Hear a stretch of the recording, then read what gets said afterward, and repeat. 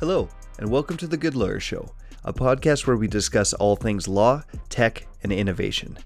Today we have on special guest Adil Mullah. Adil is the lawyer for UFCW Local 401, the union that represents the workers at the Cargill meatpacking plant where they have experienced a large COVID-19 outbreak. Adil, who as you can probably imagine is a very busy individual at the moment, was kind enough to come on the show to give us an overview of how the situation is playing out and offers his thoughts on how it can best be resolved. We also get into the larger issues of access to justice and some of the challenges facing the workers of Cargill and beyond. Yeah, there was a lot of media there. It was at 5 a.m. I mean, as soon as I drove in, the RCMP were just driving in, so I pulled up right behind them. I was like, "Hey, how's it going?" I'm like, "Well, here we go. We're starting the morning off perfectly." We would like to state that Adil's comments and opinions on the show are his own and do not reflect UFCW 401's official or legal positions. On a final note, before we jump into the conversation, if you or your business is facing any COVID-19 related issues, Good Lawyer is offering a free 15-minute legal advice session. Simply visit our website at goodlawyer.ca, click on our COVID-19 resource page, and book your free legal advice session with one of our fantastic lawyers by entering the promo code #WashYourHands. With that housekeeping out of the way, let's jump right into the show. Adil, welcome to the show. How are you doing? Good, man. How are you? I'm doing very well. I'm doing very, very well. Thank you so much for taking the time during what I assume is a fairly busy time for you. It is, but if we don't take time out just to kind of relax, talk shop, whatever, just hang out with some buddies, it's always good. Makes things That's what I like about you, lawyer and philosopher all in one. Yeah, we're here to share Adil's intellect with the world. Nice. You can buy my copy of the Bible. It's like King James. Poetic. There you go. I'd expect nothing less. Entitled Wheelin' and Adilin'. That's right. Exactly. I like that. It's good. So can you just give our listeners just a quick background on who you are and why you are so busy these days? So who am I? That's a question for the ages. I guess I've been practicing about maybe 5 years or so, maybe 4 and a bit. Went to law school with you clowns. And I was in-house pretty much my entire career. First, it was for a steel company called Supreme Group. We did that for quite a while, like 4 years. And then the last year, I've kind of switched sides, I guess, but not really. It's in-house for a labor union. And the reason why I'm so crazy busy is that particular labor union is United Food Commercial Workers, Local 401. And basically, we represent people in the food industry, so grocery store workers and food processing plants primarily. There's some other places we represent as well, but that's like a large chunk of it. Right. Yeah. So and one of those or one part of that is the Cargill plant. So the last little bit's been crazy. Right. Yeah. Which has had a fairly large COVID-19 outbreak. Can you just give us 10,000 foot synopsis of what's going on there and what the last couple of weeks have been like? So I guess ever since this whole thing started, it's we've been pretty busy. I mean, I'm pretty proud of the people I work with. They're just honestly working around the clock 24/7. We've got tremendous leaders that really care and are just trying so hard to help people out, which is great. But I guess the whole thing kind of started at the forefront with grocery store workers, and people are just freaking out. Like back then, people were freaking out, and even now they're freaking out because none of us have ever dealt with something like this. Right. So, nurses, doctors, paramedics, cops, firefighters, everyone's been trained to handle stuff like that as an emergency worker. Food workers have not had that training, so they're just thrown into it. And, they rightfully were sort of freaking out and, what do I do? How do I stay safe? And unfortunately, I'm disappointed. I was kind of hoping employers would be better than they were. Didn't quite give them the PPE that they needed. And it sort of first started with the grocery store and kind of people getting aware to it and going there to buy mountains of toilet paper for whatever reason that I still won't understand. It started with that. And then in the food processing industry, you started to, because all these stores need to keep the food supply, Right. like they need to keep their shelves stocked Of of course. beef, chicken, whatever. So those plants, we're getting an insane amount of calls. Just, what do I do? This is what's happening. I can't do this. I want to do this.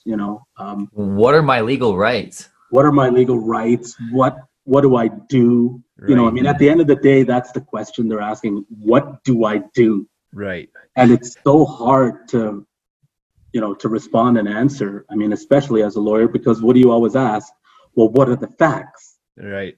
It depends. It depends, and we can't get the facts. I think that was a problem, right? We could not get the information from the employers. And So if I'm like, I think as you mentioned, anyone who's been to a grocery store in the last month and a half has seen, to your point, any cleaning product or any sanitary product has been in short supply, but also to your point, meat and beef and chicken and all of that, very tough to come by these days. And obviously where there's demand, that demand needs to be filled. And if I'm understanding you correctly, what's been happening is these plants have been going into overdrive, essentially, trying to keep up with the demand, but not taking the proper precautions, hence the COVID outbreak, which I believe is almost at 1,000 people. Is that right, at that plant, at the Cargill plant? Yeah, that question's tough for me to answer. Okay. Only because and I'll say why. It's only because I don't know what the latest public numbers are. Oh, okay. You know Fair. what I mean? Yeah. So, Fair but it is in that ballpark for sure. So what are the private numbers? No, I'm just kidding. I'm just joking. I'm just kidding. 12,000. No. Yeah. That's not Yeah. even. 1 million. Nah, I'm just 1 kidding. It's million. not. Yeah. A Right. lot though is A the lot. number. A concerning number. So it sounds like that you're not getting the proper information out of Cargill, but also, so what would you like them to do if you're like in an ideal world? What is it that you're looking for? So, I mean, to be fair to Cargill, I think they, whatever their philosophy is about it, whatever their position is about it, I think, at the end of the day, you got to take your guidance from, the leaders of the country, the leaders of the province. And I think, to be fair, our government hasn't really put anyone's feet to the fire, and that sort of thing. I tell a lot of people this. I'm from Ontario. I'm from Toronto, and I really don't think it has anything to do with being a liberal or a conservative or an NDP. Or it doesn't matter. At the end of the day, true leaders just do the right thing. And say what you will about Doug Ford out of Ontario, he's kicking. He's been kicking killing ass. He's been killing it. Let's be He's honest. doing a great job. Yeah. He calls people out, and he's called out employers. It doesn't matter to him. He's just like, I want to keep people safe. And unfortunately, we don't have that here.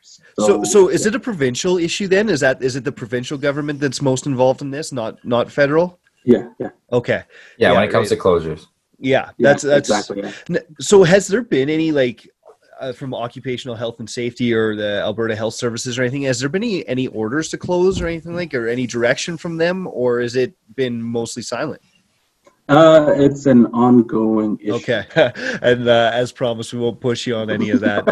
It's just interesting because I know in BC, for example, and maybe even in Ontario, they have shut down. I think there's a few poultry factories that they have shut down for this very reason. Now, I wonder, and maybe you can comment on this, the fact that I think I read 36% of Canada's beef supply comes from that one factory, which is pretty insane. Yeah. Now, correct me if I'm wrong on that, but I think that's from the Globe and Mail. So if I'm wrong, they're wrong. No. That's true. I believe. So JBS and Cargill are the two plants in Alberta that have had. Both of them have had. And both had COVID outbreaks. Yeah. And both have had serious issues with people in ICU and deaths. Right. And both of them together account for 70%. Right. Of Canada's beef, which is 70 between the two of them. Yeah, it's crazy. Okay, so is that must be part of the issue then, that keeping it open, I believe supply issue, where as you alluded to before, the panic for when things were still in stock, when there was still enough stock. Yeah. Imagine what happens when 70% gets kicked out. Right. And that's why, to a certain extent, we can all sort of yell and point fingers at Cargill, JBS, whoever, pick the place. We can point fingers at any employer, any employer, the government, the union, anyone. You can point fingers at, you should have done this and you should have done that. Right. You shouldn't have gone into your cabin, Justin. Right? We can all agree on that. He's like, no, I'm leaving my family there. Well, and I'm going back to and Adil, I totally agree with you, and I would take it, just one step further, which is it's hard to know what is right and what is not right now across the board. Right. Yeah. So I although I can understand that we can point fingers at everyone, the reality is the government has to set the lines. They have to say, okay, you're an essential worker. Couldn't agree more. You're an essential service. We need you to continue the supply chain, but there's too many people in your plant. So we are building you another 2 or 3 plants in tents, whatever needs to happen to keep people safe and maintain the food supply. It's not a one or other situation. Yet this province has treated it that way, which is super messed up. I can empathize to the what you were talking about the confusion, and I wear multiple hats at this point in my career, and in my my other job, that's exactly that. We're deemed an essential service right now, but finding out exactly what that means and what it requires and where that line is next to impossible. We get cleared. We invited people in. We get cleared twice in a row. Another person comes in and they say, "Oh no, all of this needs to change." We get another person in. They're saying it's fine. And so to your point, it's incredibly difficult right now to know, okay, like, what do you want? We want to do what we want to protect our employees, all of that stuff, put in as many safety features as possible. At the same time, there is that business practicality, and you're trying to balance those two. And it's very difficult to, I think you're right, like those clear guidelines from the government, which I personally have not seen, and I've been pretty close to this subject. Right. At the end of the day, though, I do think that Cargill and JBS and the employers that we sort of try to hold to account, I do think they effed up. There's no question. Well, with an outbreak that big, for sure. I just think we allow it to just keep going on and on and on if the government doesn't do something about it. I think that's the problem. So what do you want from them? Like, do you want, like you said, you kind of mentioned honestly increased dialogue. That's like the biggest. Oh, dude, absolutely. Wow. So it's not even like a total closure that you're demanding or anything like that. It's just potentially to. So initially, when the membership was super freaked out and nothing was changing and we weren't getting any information, we demanded, asked, whatever word you want to use, a full shutdown until things were assessed. That happened after someone passed away. Right. Which, we would say is a little too late. For sure. Right. So we were asking for a shutdown at one point. Now we're still asking that people don't go into work until everyone knows that they're safe to go into work. But that doesn't necessarily mean that it has to be shut down for 2 weeks or whatever. It just honestly, the solution to the problem is just talking. If the lines of communication were open, I would be able to get the facts I so desperately desire, so I can tell the members, hey, it's not safe, or hey, it is safe. I can't do that when I don't know. Well, and I want to take it one step further, because there's a lot of members who would fall in your scope of work, and I would assume it's not practical for you to have like a one-on-one chat with every single member in the union. Totally, absolutely. So you have all to be fair, I'm only pointing out my perspective as legal counsel. Totally. And I'm taking it one further to like thinking about like the actual workers, like going home, freaking out about their safety, like, for very good reason, and not being able to get answers to their questions. Like, sure, it's on a government website, but like they want to talk to somebody who they view as a professional can give them the answers. Mm-hmm. And, I think this is a sort of like a perfect segue, because I know we had a couple other topics we were going to touch on today about this just being a perfect example of an access to justice issue, where you have these people with these legal concerns. Am I legally obliged to go to work? Can I stay home? Am I entitled to eat? Like, these are legal questions that people just aren't able to find quick and reliable answers to, you know. Enter Good Lawyer, obviously, but you know, we were going to chat a little bit today about your thoughts on the access issue. Do it. Let's jump into that. And you know, maybe we can just segue into what's going on in that brain. So, like, you know, access to justice. I don't know. I mean, I think all lawyers sort of have an opinion on access to justice, and probably most of us would say it's garbage. But from an in-house side, like, which is like the entirety of my career somehow, there are so many people, dude, that just come into my office going, "Can I talk to you for a second?" I'm like, honestly, if this is about work, no. So this better be personal. They're like, "Okay, I've been arrested." I'm like, "Okay, good, you can stay." No, but like, exactly. Well, and you know, this was one other point that I was going to take the opportunity to mention that Adil modestly skipped over. Adil was and this kind of like character trait of yours is why I'm bringing it up. Adil was the LSA president when we were all in law school together. Big screaming deal. Yeah, he was like the king of the school, and I really got to say, you know, not single-handedly, but he was definitely the leader of the pack. Made law school just this extremely welcoming place and a ton of fun. So just wanted to chime in that. Yeah, there we go. Can you blush on a podcast? But I think your point is like just getting back to that, because that happens with me too. I'm an in-house counsel as well. Yeah. And people, I will tell you this much: whenever someone knocks on the door, it's residential, it's family, or it's some wills and with employment stuff, which is something that I'm there to help with. But they don't even come to me for that. It's all the other stuff. They don't know where to look. They don't know where to find. They can't afford a $250 an hour, which is on as you guys both know, is on the cheap end for lawyers. Oh yeah. And they just don't even know where to look. And then where do you guys send them though? Where do you send them? Well, now exclusively to Good Lawyer. But you know, even before I was involved with Good Lawyer, I was sending them there because it at least gave them a chance. Like, someone who was in that area could at least give them, "Hey, here's what you need to know. Here's the four corners of this issue."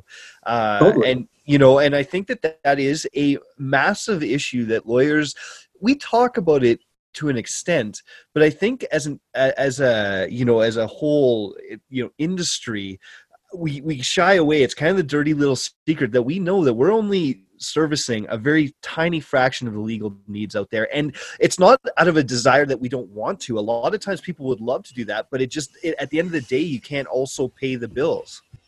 Dude, I also had a conversation just a few days ago with a lawyer who was thinking about joining the platform, and I don't think it's gonna really work out. But you know, we were talking about fixed fee pricing and, you know, a reduction to acknowledge the fact that Good Lawyer, like, you know, more or less serves up a client, and, you know, Good Lawyer obviously needs to like build a sustainable business, so needs to take a piece, but also we can drive the prices down because we, you know, provide this more efficient conduit between the client and the lawyer. But his response was, "I don't know if I feel comfortable participating in a race to the bottom." Oh, geez. And I just felt like it just totally missed the point.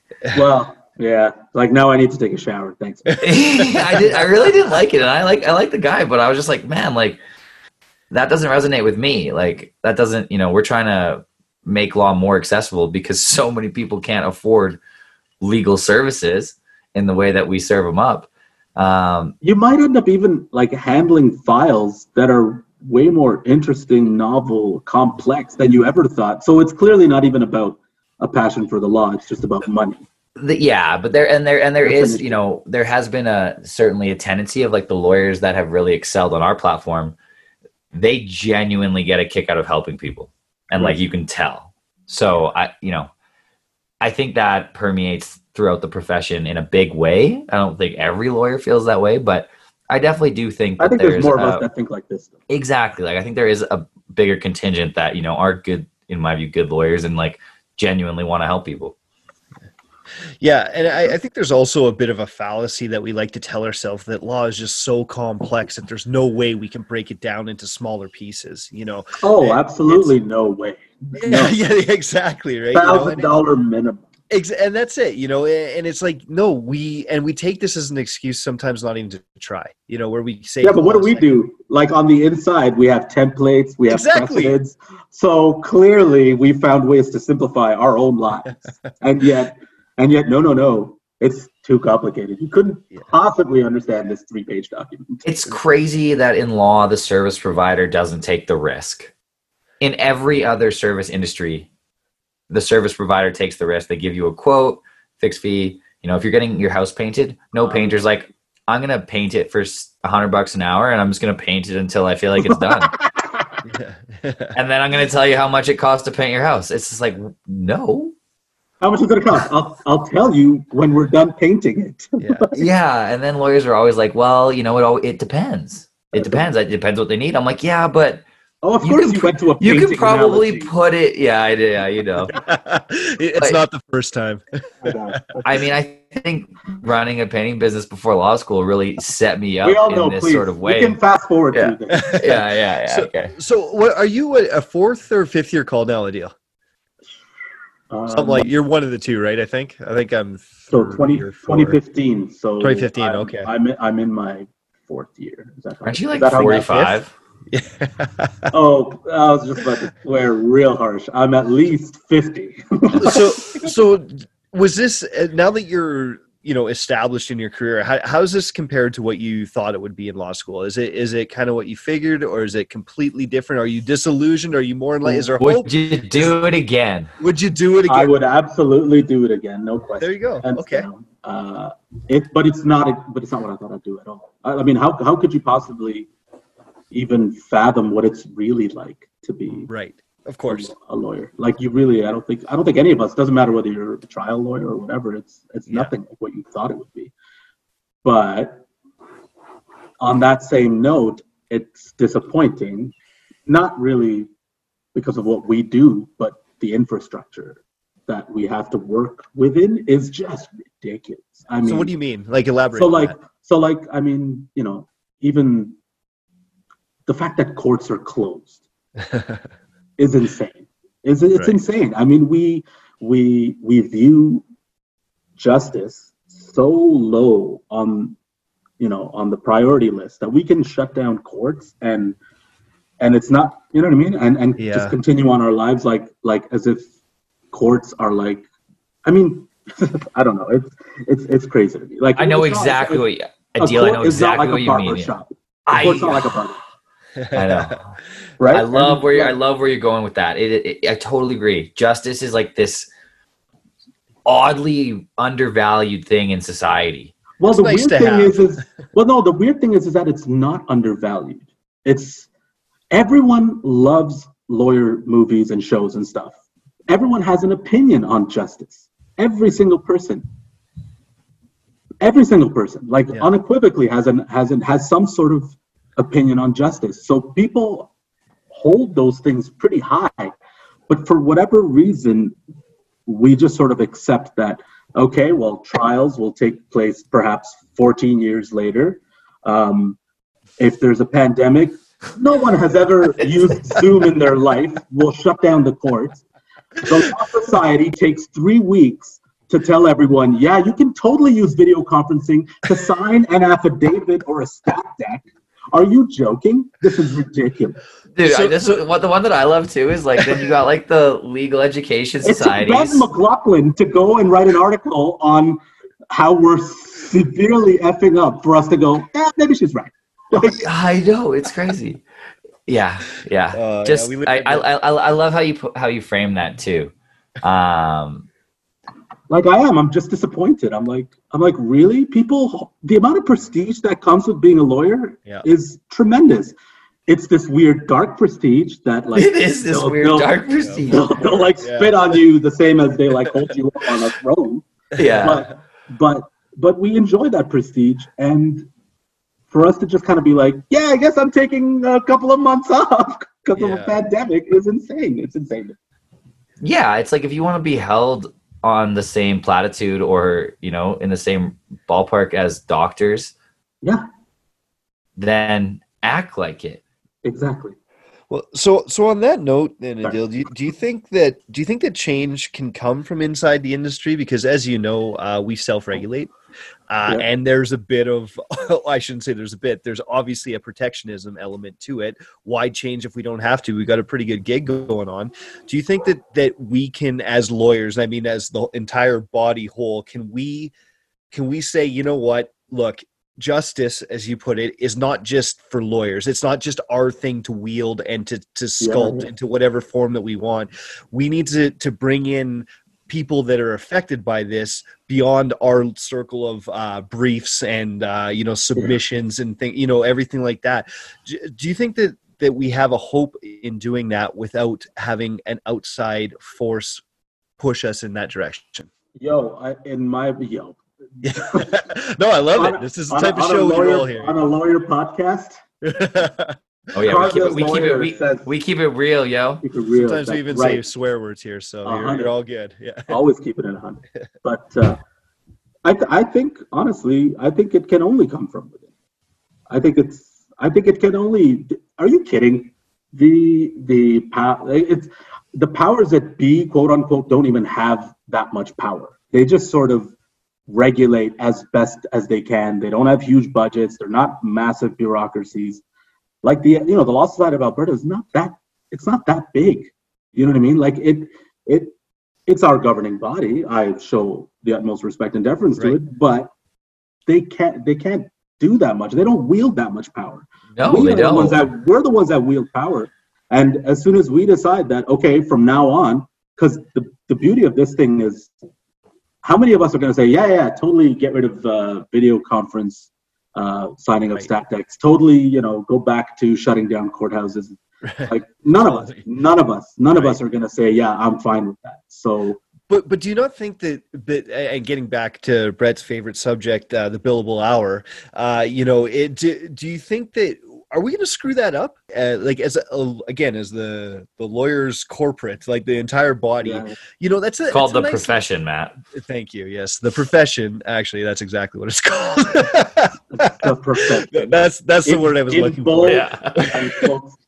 Didn't know about that. As the profession, we get paid fairly well. Again, there's obviously, this is a general statement because there's many examples of selfless lawyers who aren't, but like as a whole, we get paid fairly well. We kind of dictate who can access us, whether we intentionally do that or not. Do you think that we actually have that guts to say, you know what, we're going to throw this aside and we're going to start, adopting these technologies or these new processes and things like that? Or do you think that the old guard's just going to put up too much of a fight? I think to be fair to the old guard, I just think they don't know any better. Yeah, fair. That I don't know if that's being fair to them. They're not cynical. They're unaware. They ignorant. I honestly think there's a lot more. If money is your goal, then there's a lot more money to be had. Agreed. If you get rid of the billable hour, like even being a lawyer, I mean, billable hours, you are completely fooling yourself if you think you are actually getting your billable hour times the amount of hours that you've put in. Right. Get out of here. That right. We all know that is not the case. Right. Cleostat says it's 1 day a week for the solos and small shops. 1 day a week they are billing. Right. And so how exactly is that working so well for you? That's a good point. It isn't. And the quicker we realize that it's actually not working for us, the more money we're going to make. Right. The idea that we need to, and the more people will help a deal, and the more people will help. It's this amazing, like, it's two birds, one stone. It's right. You get it's a win-win. You get a benefit of both. It's like, I've always said, this will never happen, but I've always thought it'd be really cool that if we had universal legal care. I completely agree with you. Interesting. Because we don't even have to go as far as healthcare, where everything is just billed to the government. We could even if we just said everyone gets like a $10,000 legal pot that they use once in their lifetime for whatever. That would, Or even just you pick the basic services, like, you know, you cover divorces, you cover wills. They just give everybody a will. That would be smart. Yeah. That would save a lot of money on the back end. Well, the crazy part is it doesn't even, like, what it does is it stabilizes the middle. Like, instead of having poor lawyers and crazy rich lawyers, you end up having a greater middle making 300 grand, because that's exactly what happens in healthcare. Which is still, a ton of money. Doctors don't get to make large medical firms and make millions and millions and millions of dollars, but they also don't have doctors who are starving in gutters, right? Like, they're able to just make the pot bigger. Mm-hmm. So why can't we do that? Like, God damn it, we're smarter than them. That's a You're telling me we can't figure that out? I like that. Yeah, back to the philosopher here. You're really living up to your namesake. Sorry, but how Good Lawyer can help with that is by starting, I think, honestly, like, that's why I love Good Lawyers, because I think we're helping start it. I think we can start getting people to think differently about legal services. And that's the biggest hurdle. People have to think differently before they're willing to pay differently, and etc. Right. So I want to be respectful of your time here. I know you're a very busy guy. I turned off my phone. But just touching on that, you have been very supportive of Good Lawyer, and just maybe just elaborate a little bit more on what it is that you do like what about that thinking differently, or if there's any other aspects of Good Lawyer that really made you say, yeah, no, I support this new endeavor.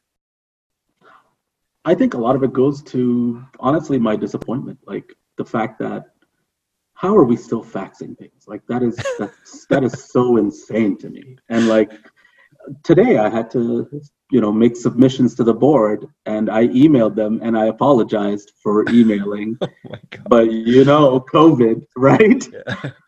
And it's like, all right, I'll let it slide this once, Mr. Mula, right? But I think that's a problem. I think that is a significant problem. Yeah. We've got house parties, Zoom, we've got like texting, WhatsApp, Facebook. We've got all these things on our phone, and I'm still faxing things. Are you like, come on?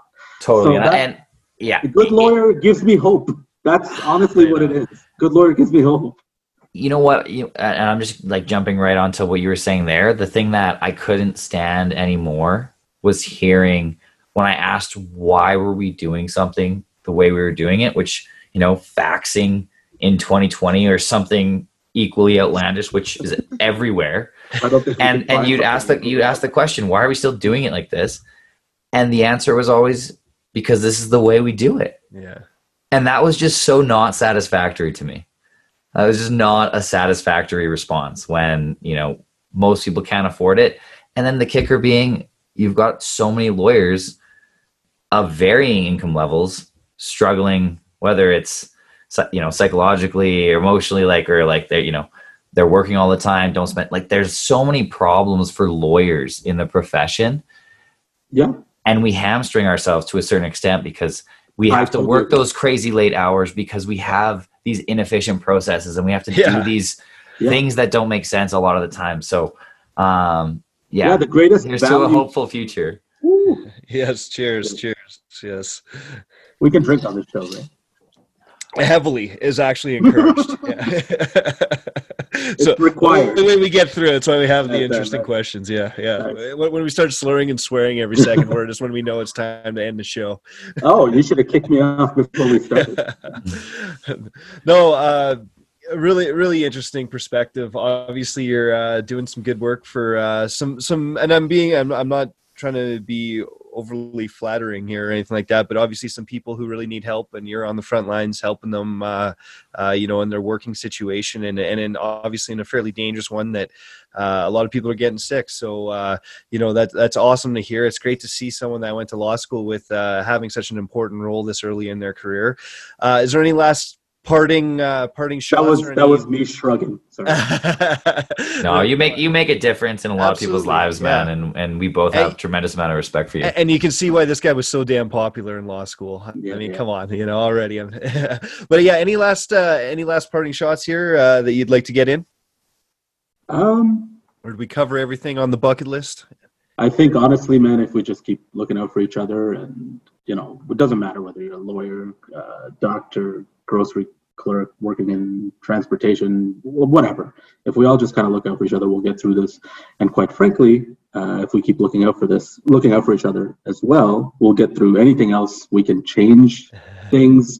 We can increase access to justice. Sky's the limit, baby. So I have supreme confidence in humanity's ability to learn and hopefully get better. Absolutely. You've uplifted my spirits in a dark time, so I do appreciate. Let's do some good, my friends. We need more good lawyers like you. Stick on the line here once we cut off here, but thank you once again for coming on. We really appreciate your time. Thanks, guys. Awesome. Right on. Thanks again to Adil for making time for us during his very busy schedule. The Good Lawyer Show is produced by Brock Pachulik, who displays his vast podcasting talents each and every week by making Brett and myself sound somewhat coherent. No easy feat. But if you did like what you heard, we would greatly appreciate if you took a very quick second to give us a 5-star rating. And of course, make sure you hit that subscribe button to ensure you're not missing any nuggets of wisdom from our guests. Until next time, we hope you have a great week.